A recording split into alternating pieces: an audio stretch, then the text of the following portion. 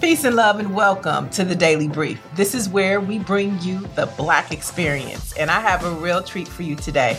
Joining me now is the founder of the Universoul Circus, Cedric Walker. Welcome to the Daily Brief. Well, thank you for having me, Niele. Is the circus coming back? Is this the first round since COVID? Absolutely. It's the first round since maybe 10 or so years. We haven't been back to the West Coast, and we're so excited.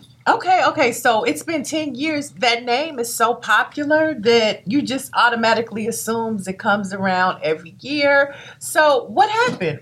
Why haven't you visited us in the past 10 years? I know. I'm guilty. I mean, we're back. I think that's the most important thing. And we're excited to be back. Very excited. And to come back from being from the COVID experience of being shuttered for 2 or 3 years. Mm-hmm. It's a feel-good moment, and the performers are so excited. They're working overtime to produce for the Los Angeles County area, period. Okay, so anything new? Oh, yeah.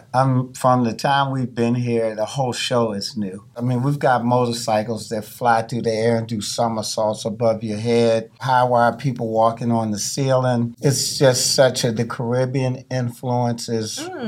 At the time we came in the early years, it was mainly Trinidad and Tobago. We've created a union of all of the islands, Jamaica, Trinidad, Tobago, Cuba. I mean, we've just combined them in one number that is just phenomenal. And it's the first time, and it brings back the history and the culture of the Caribbean islands. So we've got that. Our acrobats, I can't describe 2 swings and guys flipping from moving swings across the ring, somersaults.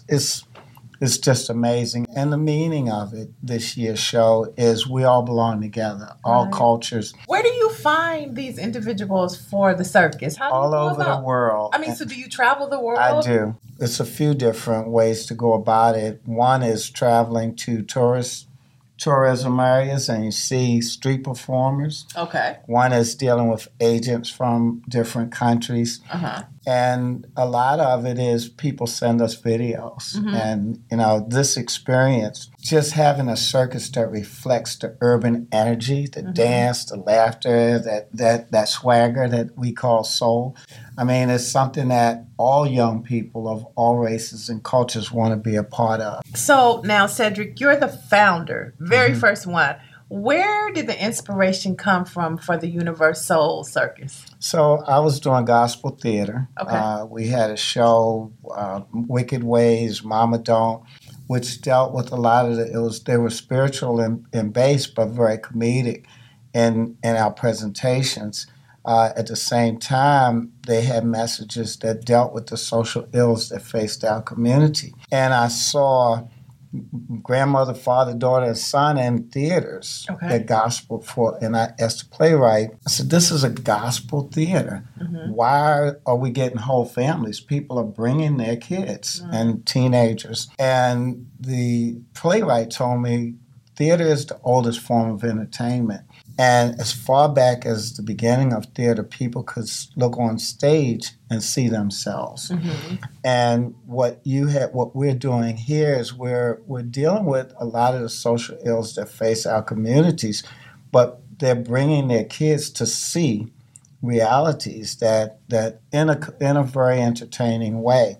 So I walked out of there and I said to my associates, we need something. How can we put together jazz, blues, R&B, dance, theater in one show? And we studied Black entertainment from the turn of the century.